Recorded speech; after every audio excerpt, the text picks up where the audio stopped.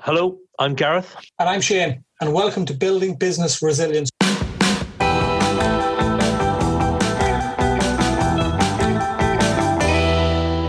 This is the podcast from Sanctuary Financial Planning, which helps growth business owners and social media influencers achieve financial independence. We're two passionate financial planners on a mission to seek out new ideas, tips and tricks to help you take control of your finances and run better businesses. We delve into the true goals and aspirations of our guests in order to provide you with some real value and positivity. Nothing outrageous, clear, simple, solid financial solutions. We also have a YouTube series to accompany this, and details will be at the end of the show. So let's move on to our guest.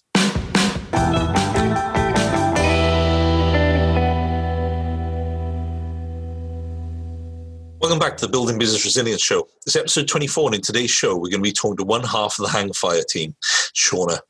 Sam and Shauna rose to stardom over the last 7 years with their own take on authentic American barbecue. They left their jobs to travel America to learn the secrets and meet Dolly Parton. They have a restaurant in Barry, South Wales, famous for Gavin and Stacey, as we probably may know. They have cookbooks, a successful BBC series, Sam and Shauna's Big Cookout. This is a fun one and insightful to listen to, how lockdown has made Shauna rethink how she's been leading her life, and in her own words, prior to lockdown, she was a victim of her own success. She confessed it to being fueled by caffeine, nicotine, Kronenbourg and Greggs, but says things must change. So, without much further ado, hold on to your hats. This is Shauna from Hang Fire. Hi Shauna, how are you? I'm very well, coming live from Barry, Barbados, where it is raining. It's tipping it down. The weather's bloody awful. Yeah, it's the same here in Cardiff Bay actually as well. Kids are back in school now. You know, the bad weather is allowed to kick in. Oh, well, that's true. Well, we're open as a restaurant at the minute, but because of the COVID restrictions, we're running with 60% occupancy. And we thought, well, that's okay because we'll have some outdoor seating because obviously the weather was glorious during the lockdown. And now we've got outdoor seating and nobody can sit out there. So we're just running with 60% occupancy and hoping that all the books balance up. Spinning plates. It is spinning plates in there. What has it been like in lockdown for you? It was probably the best 4 months of my life, if I'm perfectly honest with you. I mean, Sam and I are a massive success story of the lockdown. But what happened was in December last year, we came very, very close to the edge, I think. We were under a lot of pressure because what's happened to us in the last 7 years and the success that we have, it comes at a cost.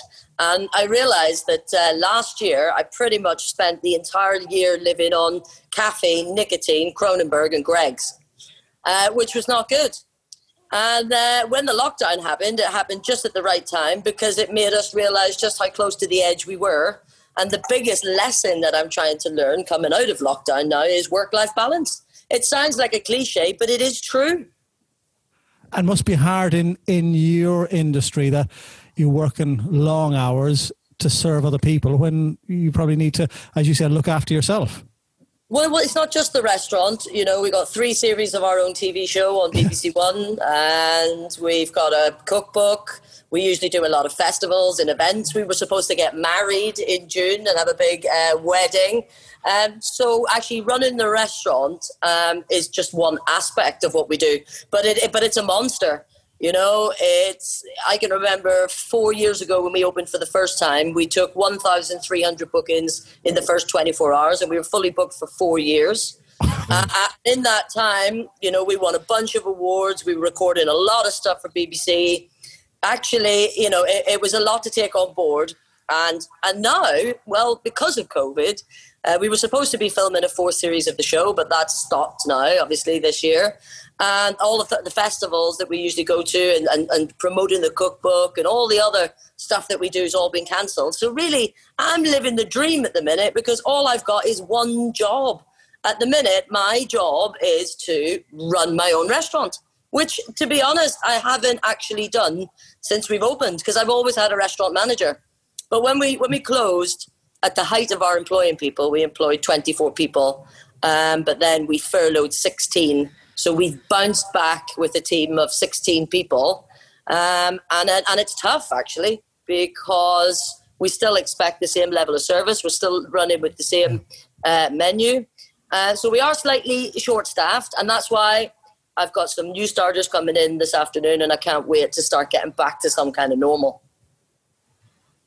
Did this, as you said now, did this time give you the opportunity to almost recharge the batteries? The time you would never had been allowed to have that length of time off before, so it's re-energized you to crack on again, or as you say, have a balance of. You're absolutely right. You're absolutely right. We before Christmas, I was mentally, physically, and emotionally broken, and I'm not ashamed to admit it. You know, it's like success. It does come with a price, and you know, you just running on empty the whole time, and moving forward at a really rapid growth rate. But the lockdown enabled us to take a big step back. And now that I've actually reopened the restaurant, now work-life balance is really important. Trying to eat better, trying to sleep better, trying to drink less, if I'm perfectly honest with you, and just get a little bit more work-life balance. And one of the things that I did was I bought an electric bike, or should I say a power-assisted bike. Any good? I'm thinking about buying one. Mate, they're absolutely amazing. Everybody keeps saying to me, oh, you're cheating. I didn't buy it for fitness. I bought it for fun. I bought it for my own mental health, and it's absolutely amazing. I live in Lantwick Major, and every single morning, if it's not raining, I do a loop right down to the beach on Lantwick Major, all the way up, back around all the lovely lanes. And it's also really made me appreciate where I live.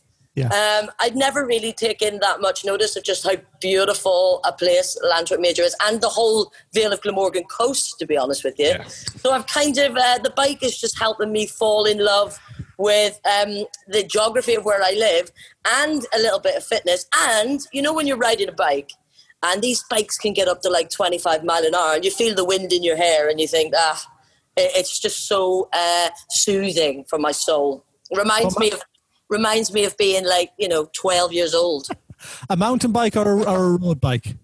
Road bike. It's quite heavy. It's like 24 kilos. So you do need the power assisted element of it. But yeah, I've been hitting speeds of 27 miles an hour with earphones in, sunglasses on, and no helmet. So I think it's only a matter of time, isn't it? Before you end up in some farmer's hedge, probably. Yeah. Are you the only person then in lockdown that has actually decreased their alcohol intake where everyone else is in? Oh, no, mate, listen, I was free pouring hard liquor for most of it, if I'm honest. But also, we didn't really stop working.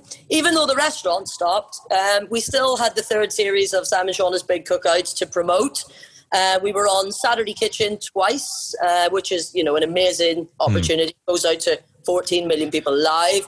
We did cook-alongs with Oti Mabuse, with Jack Monroe. We did a big barbecue competition with Maple, because we're brand ambassadors for maple syrup. We've just signed a contract to be brand ambassadors for North Carolina sweet potatoes. We're mocking up some drafts of what the next TV work's going to be like, what the next cookbook's going to be like. And so we didn't really stop working. We might not have left the house, but we were still working, to the point where some days you were thinking, how did I even do the rest of my life on top of all of this? Just goes to show you how much we were actually doing. Does that show, though, that you getting the bike and that length of time out on the bike, headphones on, just getting your own space, fresh air, not having to take telephone calls, reply to emails, look at any menus or any of that, not, I'm going to say rubbish, but any of that work-related stuff gives you the free time to just clear your head and, as you say, appreciate things that you've never seen or noticed in the past? Well, I think it's called a digital detox, isn't it? And actually... Well, not really, because you get your headphones in. Well, that's just music. That doesn't count. The other thing that I've done, actually, is I have completely come off and given myself a break from social media for a couple of months. Okay. Because I wasn't particularly enjoying that, and I'd wake up every morning and look at Facebook and Instagram and get angry within about 45 seconds. So I thought, no, park that. Social media is tricky for a business like ours because it's so important in terms of how you communicate with your customer and marketing and all. It is really important. But for me personally, I've had a guts full of Facebook and Instagram and all the rest of it. So that's been quite healthy because I find social media very distracting. And since reopening and trying to refocus my own life and my work-life balance, I find it too distracting. I'm just going to stay in my own lane for a couple of months and then think about how we use social media for the business in a way that doesn't take up a lot of my time. Yeah. There's a lot to be said for that. Like myself and Shane are the same. Social media is not our big thing. I don't get overly absorbed in it, but we outsource a lot of hours for that very reason. Yeah. What kind of social media do you outsource then? As much as we can. As much as we can. Because we tried that and we enlisted the services of a woman in London who was doing some stuff for us, particularly around the promoting of the TV show, because we've got all of the social media for Hang Fire, but then we also have all of the social media for the Sam and Shauna brand, because over the last 5 years we've been trying to separate those things out. And then what would happen is she would send me a message saying, what do you want me to put on social media today? And then I would send her the text and the image. And then I thought, well, fuck, by the time I've done that, I might as well just post it myself. And so she's charging you for that? Yes. Yeah, we only let that go on for about a year. I could go down a whole rabbit hole with that. So, I think it's better that we just do it ourselves. Yeah, anyway. Tell us a bit about the career. I have a note here. Early days, you left jobs twice to go travelling. So is that Well, I'm on to my fourth career now. I started in Cardiff about 22 years ago. I came to Wales to train as a child protection social worker. So I did 8 years as a social worker, working up the valleys, child protection, removing kids from their families, that kind of thing. And then we quit our jobs for the first time. I met Sam, who was a graphic designer in Cardiff at the time. We went from China to Colombia, and it took 2 years traveling around the world. Came back, moved to London. I ended up working at a big university, teaching child protection law, evidence-based practice, mental health law, to social workers on a social work degree. And then there was a very high-profile child death case, the death of Peter Connolly, BBP. And I was part of the team that was called in to investigate that. So I spent 4 years investigating the death of Peter Connolly and coming up with evidence-based practice models to try and minimise the risk of something like that happening again. And then I was the Quality Assurance Director for Children's Services for the London Borough of Redbridge. And I just thought, listen, I've done it. I've done social work from every possible angle, from being a practitioner, a manager, an academic, a policy advisor, government policy advisor. And I just thought, I'm done. And I always wanted to set up my own business. And then Sam, similar kind of story, graphic designer turned studio manager, turned massive branding expert. And the job that she left, actually, was she was the global head of creative for Johnson & Johnson. Wow. So she would rebrand suites of product that would go across 57 countries in 57 languages. That was her. But we just both got to the point where we thought, if we're going to set up our own business, now's the time to do it. We knew it was going to be a food business. But really, the reason that we quit our careers the second time was to move to Nashville to meet Dolly Parton. Okay. And that's what we did. And we ended up living with Dolly Parton's drummer. And when we were staying in the south of America, the southern states of America, that's when we totally fell in love with American barbecue and soul food from the deep south of America. So when we moved back to Wales in 2015, we pretty much were credited with bringing authentic American barbecue to Britain, which was very unusual because we're the only two women in Britain specialising in American barbecue. And the cookbook that we've written is the only cookbook ever written by two women about American barbecue. And it's absolutely bizarre that we're not even American. So that's it. That's where it all started. We had a little pop-up in a boozer, which, Gareth, I believe that you tried to get into. Yeah, good luck with that, because it was so successful. We couldn't have predicted it ourselves. We started in this dodgy little boozer in a pub in Splot called the Canadian. And, we went from serving like 10 barflies a night to hundreds of people. But then when we traversed across the city, when we went from Splot to the Lansdowne, which is a totally different demographic of customer. Yeah. It just went nuts. And that was the first time that we really realized we'd done something special when we trended on Twitter for 13 hours. Wow. Such was the excitement that we were leaving the shitty boozer and going to a nice boozer in Canton.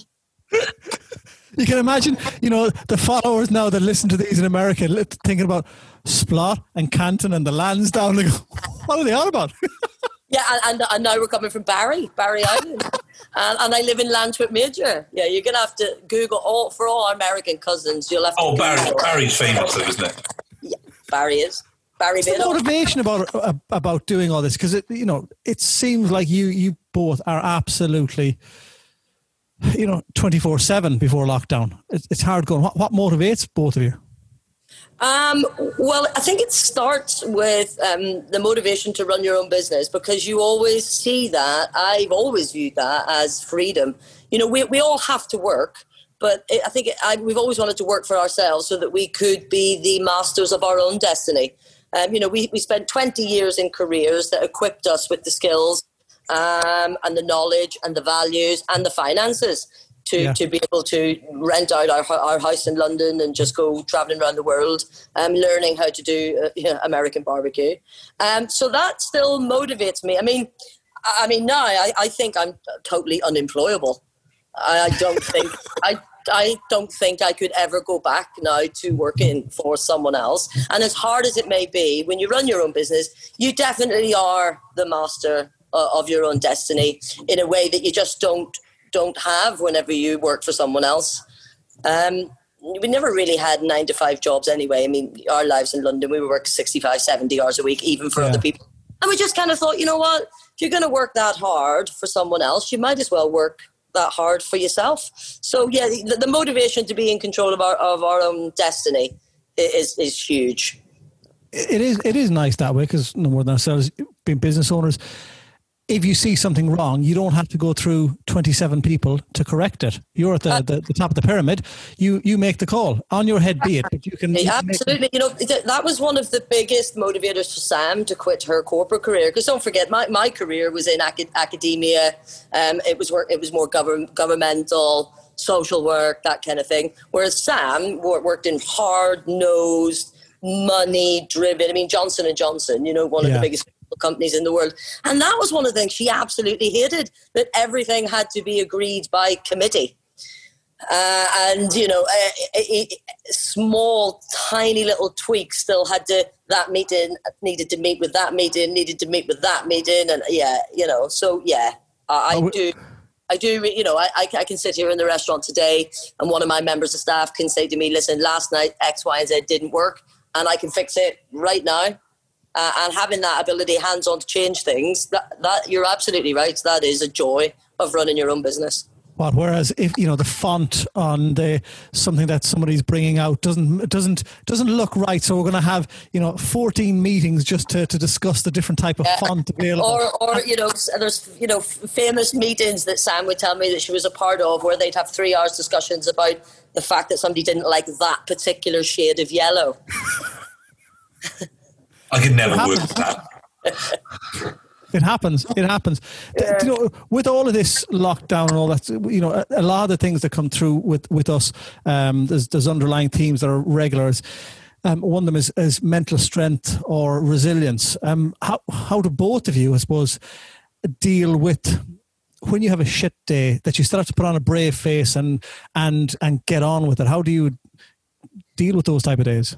Well, I mean, hospitality in particular, stepping onto the floor of a restaurant is like stepping onto a stage. There's what we call in hospitality here, the game face. It doesn't really matter what's going on because, quite frankly, those customers that are coming, that they booked 4 months ago, they're coming to spend money with you, they don't give a shit what kind of day you've had. So there's an element of sucking it up in hospitality.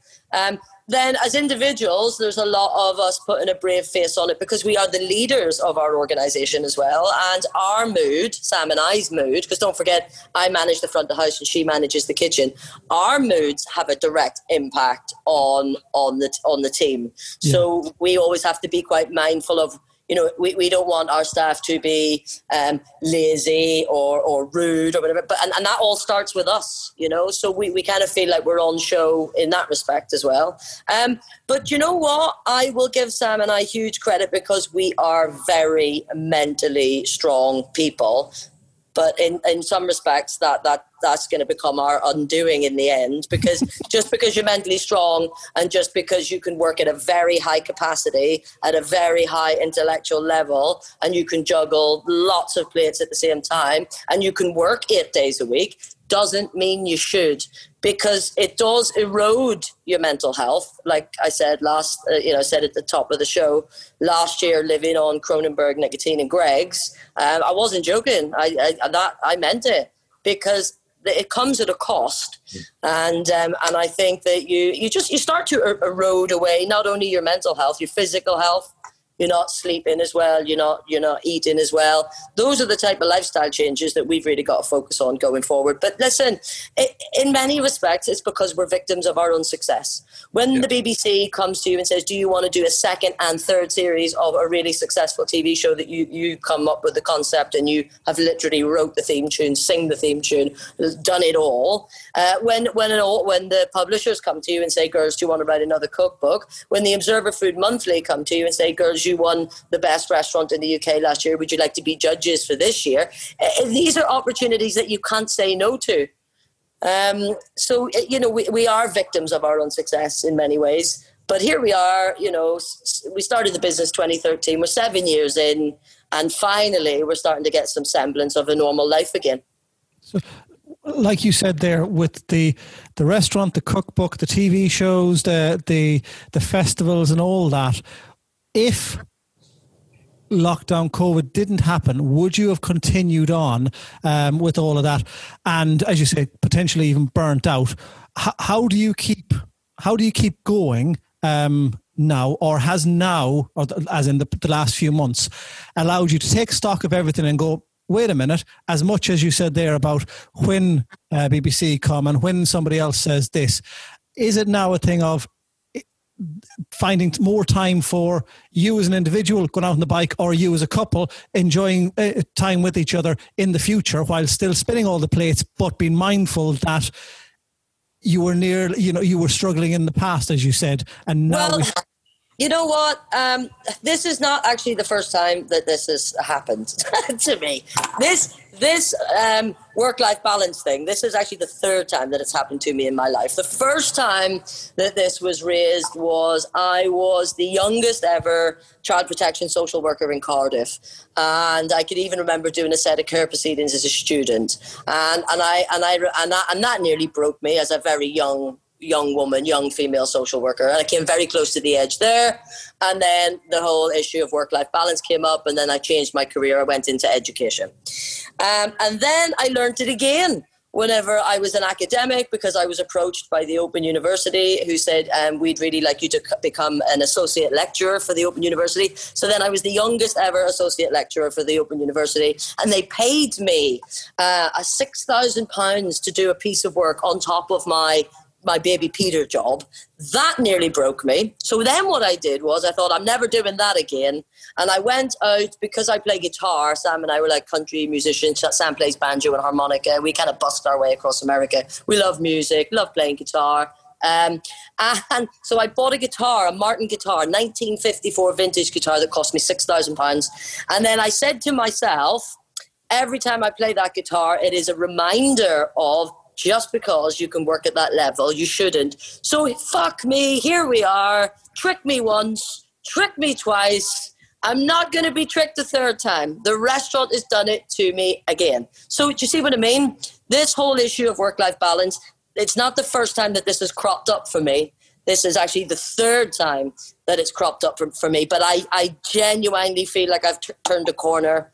The COVID was a tipping point to reflect on my life, and I am committed to making changes to start enjoying what I do a little bit more, because I was doing so much that I wasn't enjoying it. You're filming the third series of the TV show and you're knackered and you're not enjoying it. You got a fully booked restaurant where customers are really happy to see you and I'm not enjoying it. You know what I mean? I really have to start enjoying my life a little bit more. But when you come from a council estate in Belfast, you have an inbuilt Protestant work ethic where what do you do in life? You work. You get as much money as you can, you retire, and then you die 10 years later. That's the history of everybody in my family, yeah? You work. You don't even fucking know why you're working. You just work. That's what you're born to do. You're born to work. And I have hung on to that, very like lower class, council estate mentality. And what I've decided is I am liberating myself and I'm going to be middle class. How many family members have electric bikes? You see? None,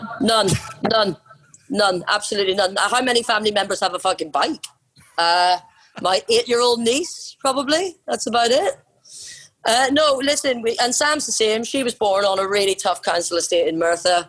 And we are two girls that have literally worked our nuts off to get where we are today. We haven't had any handouts. We haven't had any family to fall back on. Sam and I both knew at a very young age that anything we wanted in life, we were going to have to get out there and get for ourselves. So that work mentality, that's all we've fucking done for 25, 27 years now.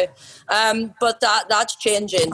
And I feel like, Sam and I can now give ourselves, not give ourselves a hard time for actually wanting to enjoy our lives. And that is a tension. That's always a tension whenever you come from the type of backgrounds that we've come from, where, being middle class and just taking time out to enjoy yourself doesn't always feel comfortable for us. It kind of feels like unless you're working, you're not doing anything worthy. Yeah. But I've turned the corner now because focusing on myself and my own mental health and my own physical health is actually important. And I've got to give myself permission to allow myself to do that. Yeah, and that's good. It's kind of, I think we've all been able to reflect on this, and kind of myself and Shane certainly have, and I have as a family. What I guess you talked about hard graft then, and you grafted for years. Is that the secret to success? Or is there's a definite relationship between how much effort you put in and what you get out. There's very few things where you just get jet propelled to, the top, unless you're a pop star or a footballer or a professional sports person or whatever. But even in that respect, you don't get to be a professional footballer unless you work really hard. There is absolutely a relationship between working hard and being successful. And actually what the skill is to make sure that the work that you're doing is the most efficient, most effective use of that time. Because we've all heard the term busy fools. I've employed busy fools, people that spend their time doing too many low-level tasks and not thinking about the high-level tasks. So I don't know. What do you think? What in your professional life, do you think that there's a relationship between hard work and success? I think it's yes, exactly as you said. But I think there's a big thing that's come out in the last few months of you have to love what you do. Yes. Because if you don't love what you do, it's going to be a drain on you. And if you have to do something every day that's a drain, you will fall out of love and look at ways of not doing it. And how will you still remain in love with your job, your career? I presume by concentrating on you and making sure that you're looked after. So as you say, maybe not having as much caffeine, nicotine, Cronenberg, and exercising. And because you've looked after, as in you, the drive or the love might have come back for doing the job, and you feel more energized and all of a sudden then there isn't we have to do another BBC program, because loads of people would love to do one, but was it a thing in the past? It's another one, but now it's brilliant. Can't wait to do it because I feel great. So there is, I think you have to be in love with what you do, but you also have to love yourself and make sure you're looking after yourself first, so that you can actually love doing your job and going to it. And because if you don't love doing your job, we all have to work. There's loads of other jobs, and not feeling guilty. about that. That guilt is a massive part of my thinking, and I've got to turn that around, because taking the time to eat and cook healthy meals for myself and get out on my bike and start managing the business better, more efficiently, I have to actually enjoy it and not feel guilty when I'm not here. You see, Sam's completely different. Sam's hard-nosed. She comes from the corporate world, right? When she's not here, she doesn't care. She can totally mentally switch off. Whereas if I'm not here, I think, oh, could I have done more? Could I have supported them better? Would it be better if I was there? But bit by bit, I'm really, because that's the control freak in me. Bit by bit, relinquish your control. I've got a fantastic team. I have the most amazing hospitality team in Britain. I just know I do.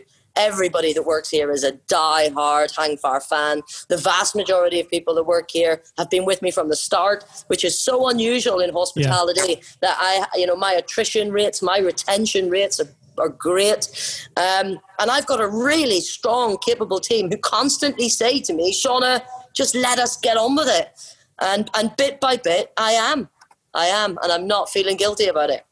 Which is a major thing and a superb thing, because if they love their work and they love their boss needs to realise that and enjoy time with doing things with herself or partners and all those type of things. Well, and all the research.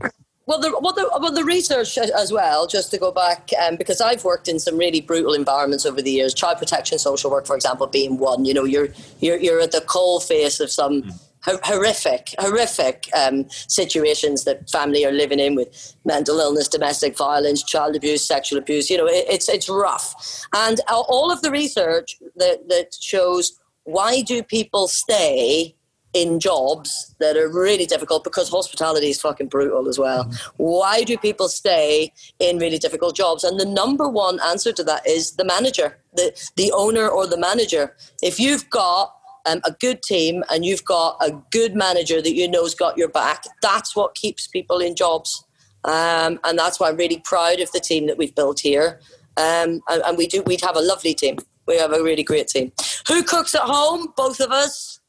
Like, we're massive foodies, both of us, and we cook all different types of food. Last night, at the minute, Sam's obsessed with scrolling internet blogs and going down wormholes for how to cook the most authentic Chinese takeaway, but at home.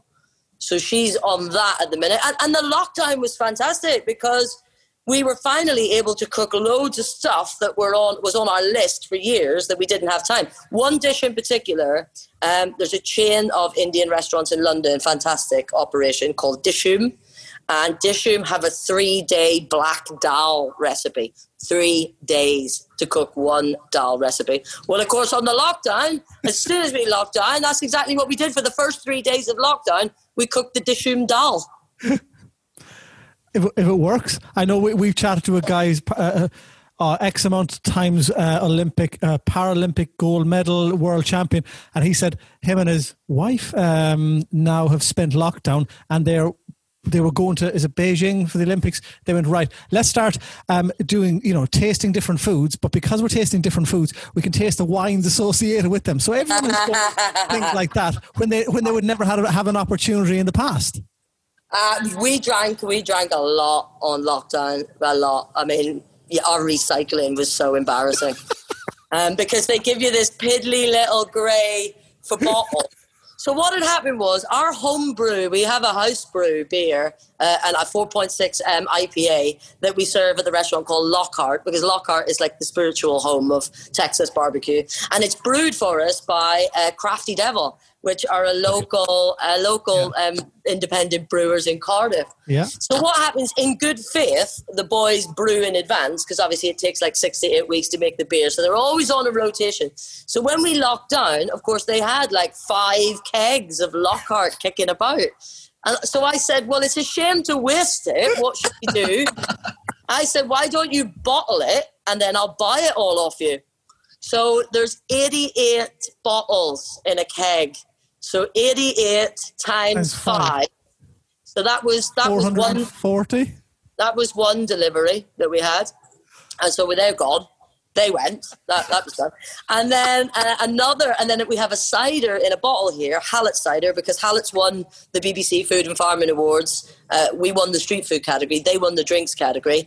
And they're actually featured in the first ever episode of The Hang Fire, the TV show, where we bury a whole pig down in the beach in Jackson's Bay in cider. So we used their cider. And Andy Hallett's dad lives in St Athan, which is just up the road from Lansford Major. Yeah. And once a week he would come and visit his dad and bring me 2 slabs of cider.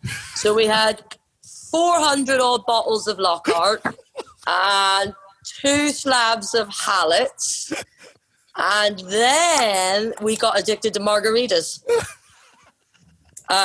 So yeah, we were that's when the free pouring of heavy liquor started. So to be honest with you, I'm glad to be back to work, just to dry out a little bit.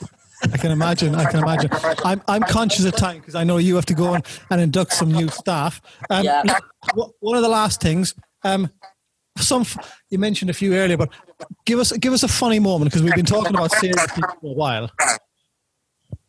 Say that again, sorry. We've been talking about serious things for a while.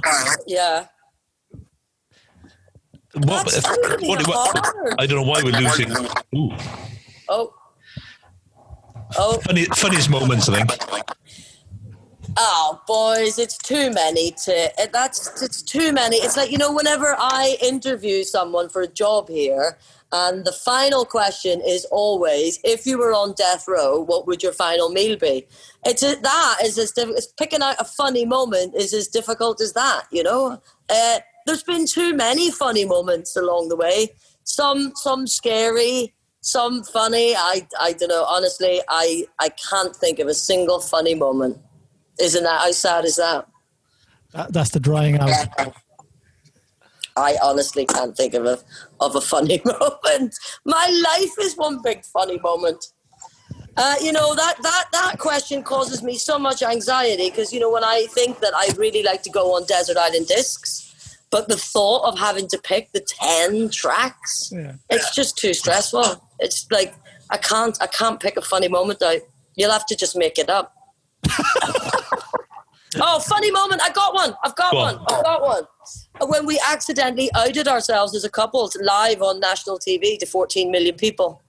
That was quite funny because obviously everyone that knows us obviously already knew, but we were supposed to get married on the 6th of June this year, and obviously it was cancelled. We're having a big 3-day festival wedding. We were having people coming from all around the world. And so we went on Saturday Kitchen together. And because we were sat together, we had to explain why we weren't social distancing, which then accidentally meant that we outed ourselves to 14 million people.